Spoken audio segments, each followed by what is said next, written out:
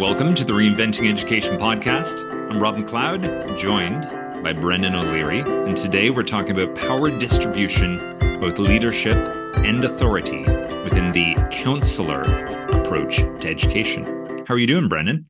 Not too bad, Rob. Not Bless. too bad. Glad to And hear yourself? it. Can't describe it. I'm doing well. So we have looked at the expert approach to leadership and authority. We've looked at the coach approach to leadership and authority. And if you're not sure what I mean by those two terms, pop back now to episode 100, where we do a deep dive into this terminology. Today, we are looking at the counselor approach to power distribution, leadership, and authority. And I guess this is really where there are some fundamental shifts in the concept of how a school organizes itself. And I guess just as importantly, how decisions are made about the school and who gets to decide within the school. So, Brendan, maybe we've just in our last episode looked at the context where a more counselor approach emerges into a society, into a culture, into a group. Could you give us a little bit of the background, the structure here of where this whole school community calling the shots for itself comes from? Yeah, so we're into a place where every voice is valued and everybody in the community has a unique perspective, and we want to incorporate as much of that as possible as we move forward making decisions. Consent from the entire community. Anybody that's able to give consent should be given the opportunity. This is in contrast to how the expert-centered approach, which is very much based on a hierarchy, a master and apprentice model, where the leader would take counsel and deliberate on certain decisions before making the decision for themselves. The meritocracy-based ladder metaphor of the coach-centered school, where the decisions are negotiated and there's a democratic approach, although as places get larger and larger, there becomes more of a representational democracy. And so maybe not everybody is given the opportunity to really voice their opinions in any kind of level of detail. But yeah, so the power distribution in this current model is very much horizontal, as flat as it can be, incorporating as many perspectives and as much consent as possible. Yeah, and I might call the lead up to this saying, as you mentioned, the expert, the authorities deliberate and make a decision for the school. In the coach, there is a wider network of people involved in the decision making, and there needs to be compromise, especially as the school gets larger. We need to be able to meet in the middle somewhere. This counselor approach seeks to find consensus, and sometimes consensus and compromise get tossed around as synonyms, but one of the big differences here is compromise of the coach involves kind of the meeting in the middle and maybe both parties not getting exactly what they wanted, but something they can kind of live with, versus the consensus approach of the counselor, which is what we're discussing today, where no, it's not a matter about what do you sacrifice to find a path forward, but rather the group together needs to articulate an approach and negotiate out approach and debate and work together to find something that works for everybody in consensus, or at least gains the consent of everyone involved, which is to say, we do not have grounds on which to refuse, or be against this. It works enough for us to consent to with this plan. This week, it just so happens that in my principles training course, we were looking at documents about parent and family engagement in schools, in particular school decisions, as well for the book that we are writing about the 3 types of school. I dove a little bit more into the rungs of the ladder of participation. We discussed this previously when talking about the coach approach to student councils and student involvement. What I found really interesting here was the top 2 rungs of the ladder of participation, which is sort of this ladder showing varying degrees of who has control to decide what in organizations.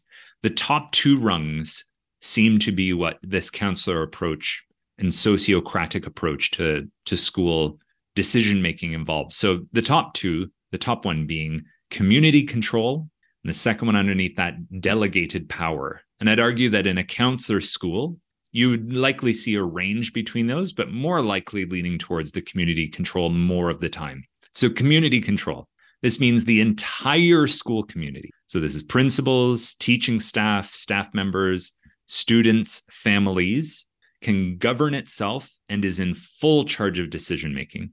As you said, the hierarchy has been flattened here. Everything is horizontal, and your role no longer gives you veto power over someone else in the organization. So entire school community governing itself. The rung below that is delegated power, where principals and some in the school community, meaning some staff, potentially some families or students, with specialized roles, hold ownership of school decisions. So the school community could actually still veto the decisions of the principal. So there is the sense that there is not a hierarchy. It is more about the community. I'd say we're going to see these counselor approaches kind of fluctuate between these two. I'd like to take a second to just name the 4 rungs below that and show how they match better to the coach and to the expert school, but just any comments on that, Brendan, about the community control versus delegated power? No, it's just a very difficult concept for many of us to get our heads around if we've been raised in a more traditionally leaning expert-centered hierarchical system, or even in a modern progressive democracy, where representational democracy is the model, where you do have a counselor in the sense of a politician who would represent you. You would have people who represent you in places of power.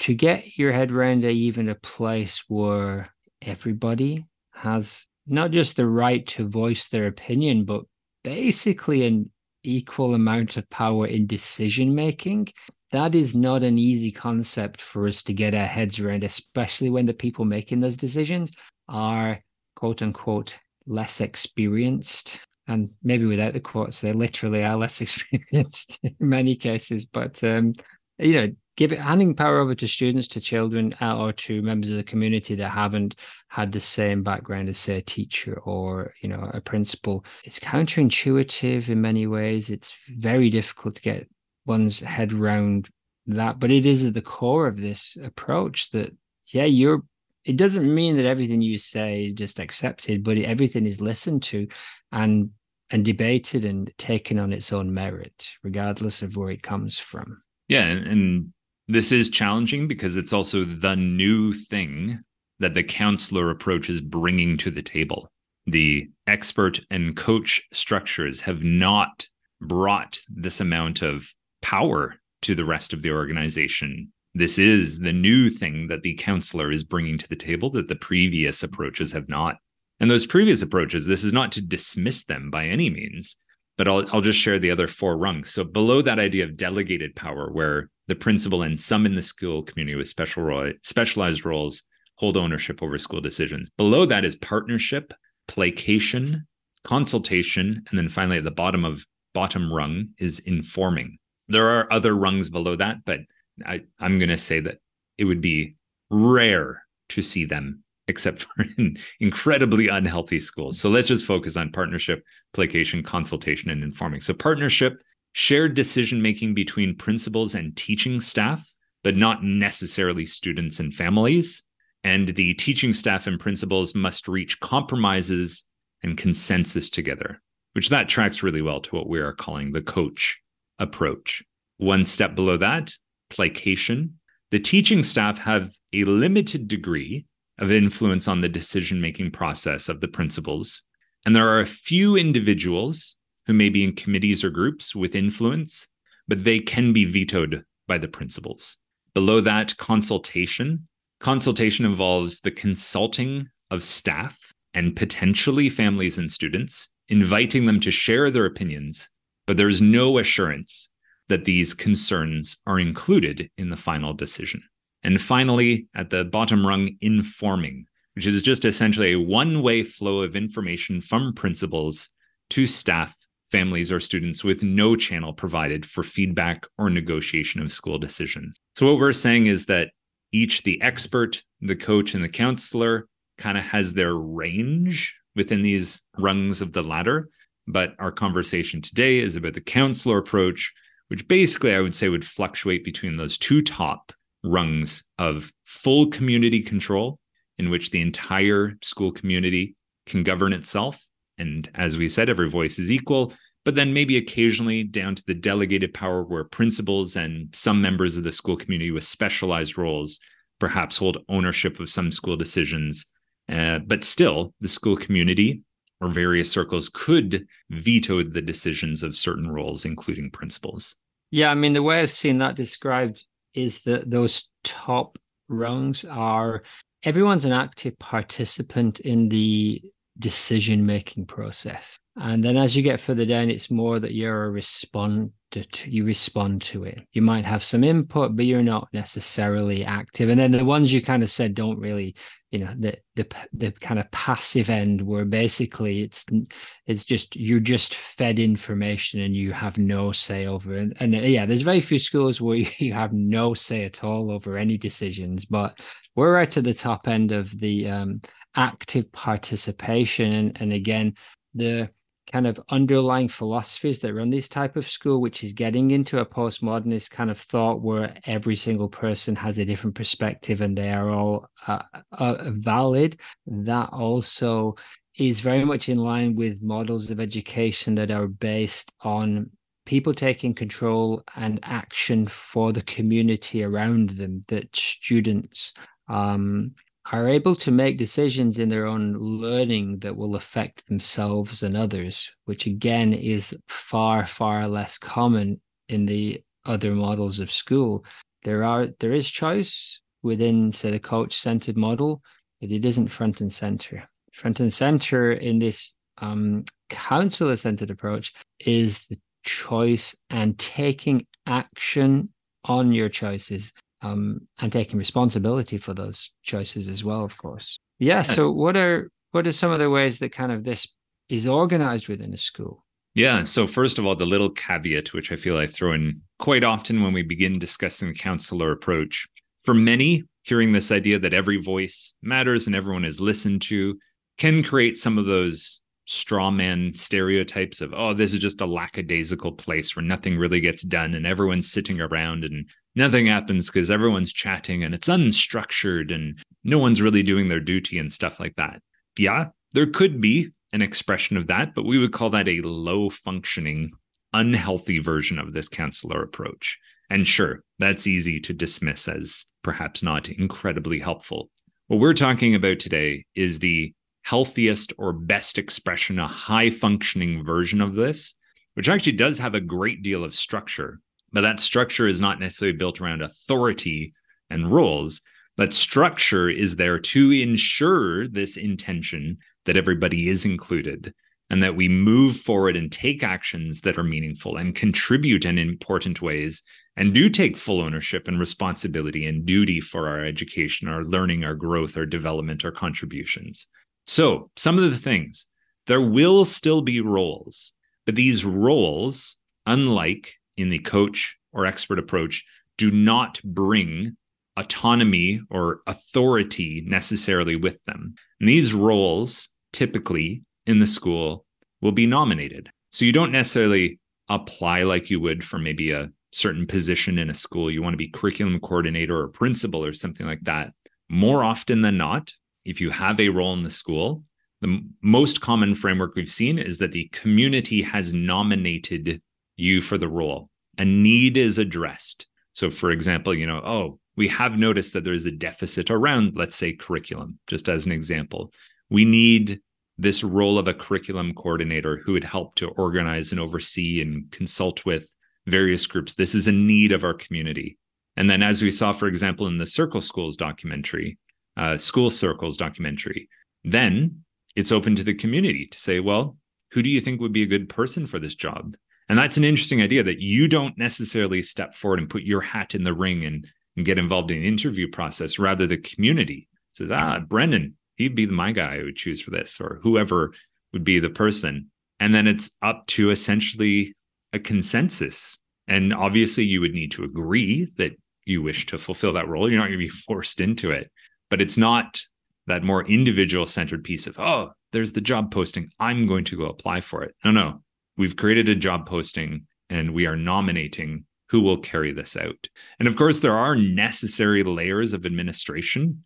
Just because you've approached the counselor world doesn't mean there isn't paperwork to do or there aren't certain tasks to be done. But again, some of those roles, they don't necessarily come with the authority to veto or overpower people in other roles. Yeah, the idea of executive decisions being made is kind of not really in line with this philosophy. And again, I think the circle schools kind of concept really sets this out in that those kind of roles, who's the chair and who moves between the circles, is another nominated kind of idea that you may hold some kind of administrative role out of necessity. And this is kind of in a lot of more politically left-leaning systems, this is kind of where it goes, especially if you get down into the, individually democratic and even into what would be called like anarcho-syndicalist kind of ideas. Give me that word again. Anarcho what? Anarcho-syndicalist. So this is where Chomsky kind of came from with his ideas, and it's basically a self-governing system. It's basically, it has the word anarchy in there, and anarchy obviously has some negative connotations, but this is the sense of anarchy or coming from a place where people take individual responsibility for their actions. And so the group is overseen by the lightest form of administration possible. And that itself is decided by the group. So we need someone to chair this meeting. So yeah, as you just described, okay, who would be the best person for it? And maybe someone puts himself forward, or maybe it's chosen by the group, but it's kind of sufficient structure. And that's the kind of political model that some of these schools are kind of based around, that and again, that's why taking the time to set it out, because it's such an unusual and new way for a group of people to come together in education. This is far away from the master and apprentice model as we currently have in our kind of paradigms of education. But it says, we're going to assess who within our group can play this administrative role, but it doesn't give them additional power. Because you're the chair of this meeting, you're the treasurer, or you're the note taker, or whatever.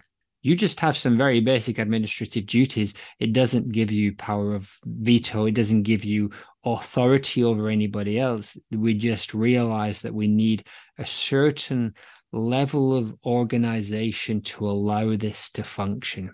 And, because of that, when this is running in a healthy way, you don't need to fight for your opinion to be heard. You have a participatory responsibility in this process. And it's kind of your responsibility to turn up and be part of the discussion and to respect and take on board the ideas and opinions of everybody who is there and is represented, and to try and empathize and understand that, and then take action on that collectively or individually. So it is like you said, the straw man in a way argument is that this is running around kind of like just whatever you want to do. And it's like, of course there's a large amount of choice in there, but the responsibility individually increases the more we move away from that hierarchy. The power hasn't vanished, the power has been spread out, and therefore, following that metaphor, you now have more power, but you don't have more than anybody else. You have this shared power, which is a very powerful idea, but also is, will take a little while for some of us to get our heads around. Yeah, and how to keep that in a healthy way. Yeah, arguably, the counselor approach puts onto students far more participation and accountability than a coach or expert approach might. And you might hear the expert and coach approach possibly like, valuing student accountability and contribution and hard work, when oddly enough, it's actually this council approach we're describing that puts genuine authority, participation, and accountability for the school itself, not just your individual student studies, but putting you as an integral part of the school yourself. That's one of the new things that it brings here. This also mirrors into the classroom, and we're not going to go through all the nuts and bolts of the kind of pedagogical approach within the counselor today. We'll get into that later. But, this idea of negotiation and who has authority is found directly inside of the classroom. The teachers and students negotiate on each individual student's learning path.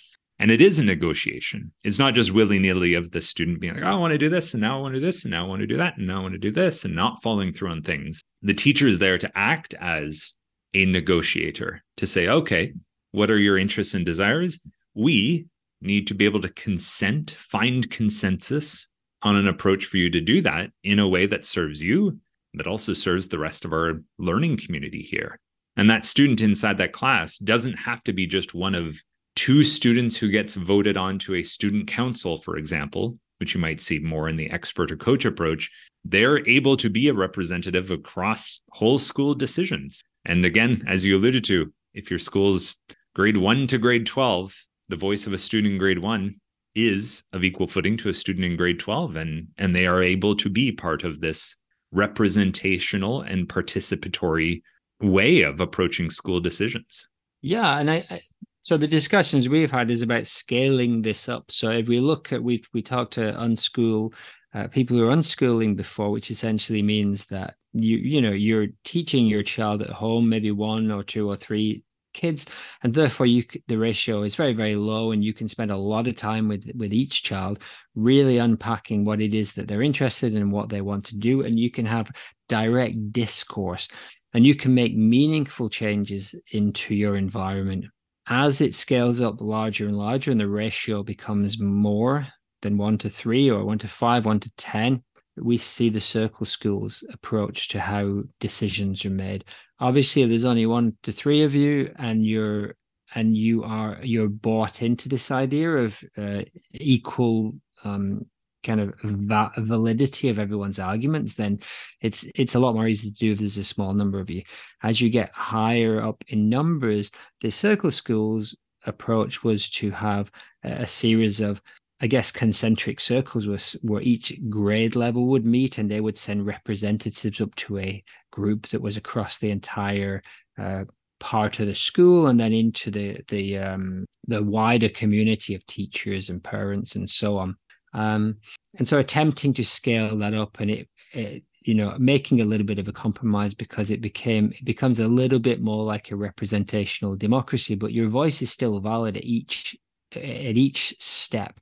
And I think that's a really noble aim of trying to take this system where everybody's idea is given time, and time is key. This is definitely not a process that is as quick as the executive decision model, but it shows value to everybody, and attempting to scale that up into a model where you might have 50 to 100 people, and still letting every voice be heard. Yeah, and you kind of alluded, and we will get into the classroom stuff a lot more, but there's 2 strands of this, I would say. And one is the actual decision-making across the school, which is what we're talking about now. And then the other is the amount of choice a student gets in their own learning of what they do and the action they take. And of course, there's a lot of overlap, but they're 2 kind of distinct strands within this counselor-centered approach to school. But we've tarried a lot here. But what are some of the babies? What are the benefits? We've touched on a few of them, but what are some of the benefits of this approach to distributing power within a school?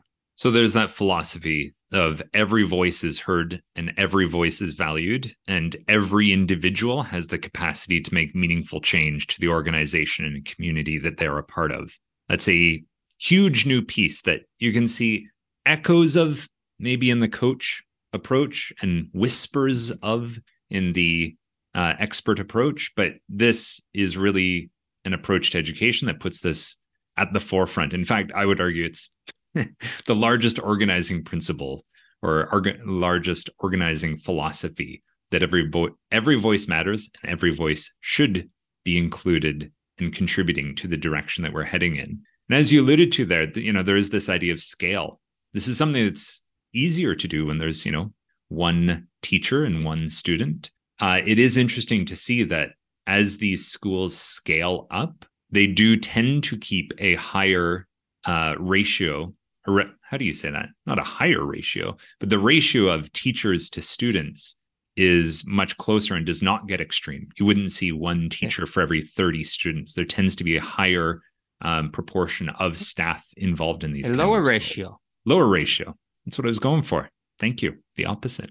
Someone needs to go back to grade 5 math class to know about how to talk about ratios again. As you just alluded to as well, leads to meaningful action that is meaningful ideally to the individual, but also because action and decisions are coming through the group. This action is meaningful not only to an individual involved, but to the group itself. And it's authentic and responsive. When something comes up in the school, when something comes up in the community, there's this space and capacity for things to be addressed, I guess you'd say, from the ground up and not from the top down. And there's an adaptability, some flexibility here to be able to address what is occurring in your school and do so maybe not immediately, as we've alluded to. Some of this consensus finding can take some time, but ultimately this approach to schooling allows you to address directly what is happening in your school. And as I've said again, every individual has the capacity and power to have influence over it. Yeah, I think that authentic, responsive nature is tied in deeply to the philosophy of the school. And that's why I think it's, we talk a lot about it being the right fit for the wider community and for the philosophy of the school, and for you to be in a place where children essentially are given meaningful say over decisions. There's got to be a wider kind of social acceptability of that idea, and the fact that everybody's voice, it's worth taking the time to get everybody's voice, and we're able to actually drop any defenses that we had to say, like, no, this person may be much younger, but they're still able to give a valid opinion, and maybe it's one that we'll accept, and maybe we'll adapt it or reject it ultimately as a group, but we can authentically respond to what is happening. We do. I would say that we see pockets of it, as you said, in the coach-centered model, but this puts it front and center. But as with everything, there are drawbacks. There's bathwater, and one of them we touched on quite a few times, that it is inefficient in terms of time. If you are coming from a model, and especially the coach-centered model, it's very much about efficiency and effectiveness. Now, this might be an effective model. You might get effective solutions to the community's issues, but it would be not viewed as efficient in the eyes of somebody who is coming from that coach-centered approach, possibly. Yeah. And another concern that the coach might have as well is the fact that this time spent on finding consent or consensus potentially takes away from time that we could be focusing on curriculum and achievement. And while, of course, achievement will be one of the things that a counselor approach values, it won't value it to the same level of priority that the coach approach will. And the coach, worldview is going to say, yeah, no, this is good within here that we're deciding these things. At the end of the day, there's going to be some standardized tests. There's going to be the SATs you need to take at the end of this. If the student wishes to pursue university or college, there's going to be this and that. There's all these external demands. And, I think a good counselor school will take those into consideration as part of their negotiation. But I think, again, the coach criticism would just say, you guys are spending a lot of time here coming up with decisions that work for everybody. We could be using this time for other things that might be garnering other great results for us. Yeah, we could just compromise, and we could make a quick compromise on this decision. And hey, it may be slightly less effective. It may be better. It may be just as good, but it's certainly going to be way more efficient, and we can spend that time on other things that we value. Yeah, and interestingly, within that coach model, especially within schools, that notion of students taking meaningful action on their learning isn't as prevalent. And it is more likely, as you said, that the focus, if those two things are on the table, the focus may switch more towards the standardized tests that are credentials. And, we've talked a lot about the strengths of that and also the drawbacks. One other thing from this model is that it is highly dependent on interpersonal skills and levels of trust. If we're sat around, first of all, are we in a place where we can safely share our actual thoughts? Is it emotionally a place where we can feel safe to share our thoughts, and for them to be heard by the other people, and for them to be appreciated, and for us to be empathetic and appreciative to their ideas too, can be derailed by a system that's not ready for that, or a place where you're just not prepared to stick your neck out with an idea, because the consequences of that in some environments, you might not be there very long if you're voicing opinions that are out of step with the major voices or the authority. And so this particularly, if we look back at the coach, expert. If we look back at the expert-centered school, very much, is a place of authority. It would be hard to come from that mindset and then suddenly be sat around with a group of people and be prepared then to share your ideas and to trust that they're going to take them on, regardless of how closely they are aligned with what is currently the norm. Yeah, and this approach also assumes good faith. It assumes that every individual approaching this sociocratic approach to decision-making and this egalitarianism is doing so in good faith. All it takes is one or a handful of toxic bad eggs, Machiavellian, manipulative narcissists, something like that. A few toxic people can really impact the effectiveness and consensus finding, and have the potential to really tear a group against themselves. Now, those people would still have toxic impacts in a coach environment or a expert as well. But I would say this one in particular is susceptible because of those voices, if we're sticking true to our principles here, are going to be equal voices, no matter what toxic behind the scenes kind of things are going on here. And, that connects as well back to just another possible expert criticism, which is to say, sometimes it is just helpful to have a voice of authority that can veto other ideas. And when there is times of uncertainty or chaos or difficulty, there is sometimes, not always, but sometimes that human desire of just like, well, who do we turn to in this time? Who, grounded in tradition or whatever it is, who can we turn to bring about some order through this chaos? And if the idea is, it's up to all of us to find that, and we're having a hard time doing it, you might be lost at sea for a while, versus, who's that authority lighthouse beacon in the distance that we can go to and just have them make the decision, and we move on and we get back on course and do this. That, it's one of the challenges that would be faced by this counselor community. And you can feel it sometimes in a room when a discussion is happening, and maybe it's moving in this sort of direction, and it does feel like consensus is being built, and then all of a sudden it grinds to a halt, and it's like, we just need someone to step in here and take charge. But life is messy and can be confusing, and it's the question of what do you give up to get that. And we know we've looked to the positives, we looked at the babies in bathwater of the expert approach. And although you gain a lot from having a figure of authority who will step in and make those decisions, you're also giving up a lot of that personal responsibility and the ability for your voice to be heard and for you to take action. And this is why we say when it really comes down to it, you have to choose and you're going on one side. The kind of way you go will say a lot about your underlying values and how, we are asked to make a lot of decisions in our lives as teachers, parents, and members of a school community. And some of them are tough. Which way are we going to go? Are we going to lean towards this idea that we do value everyone's opinion and we do value taking personal responsibility and taking action?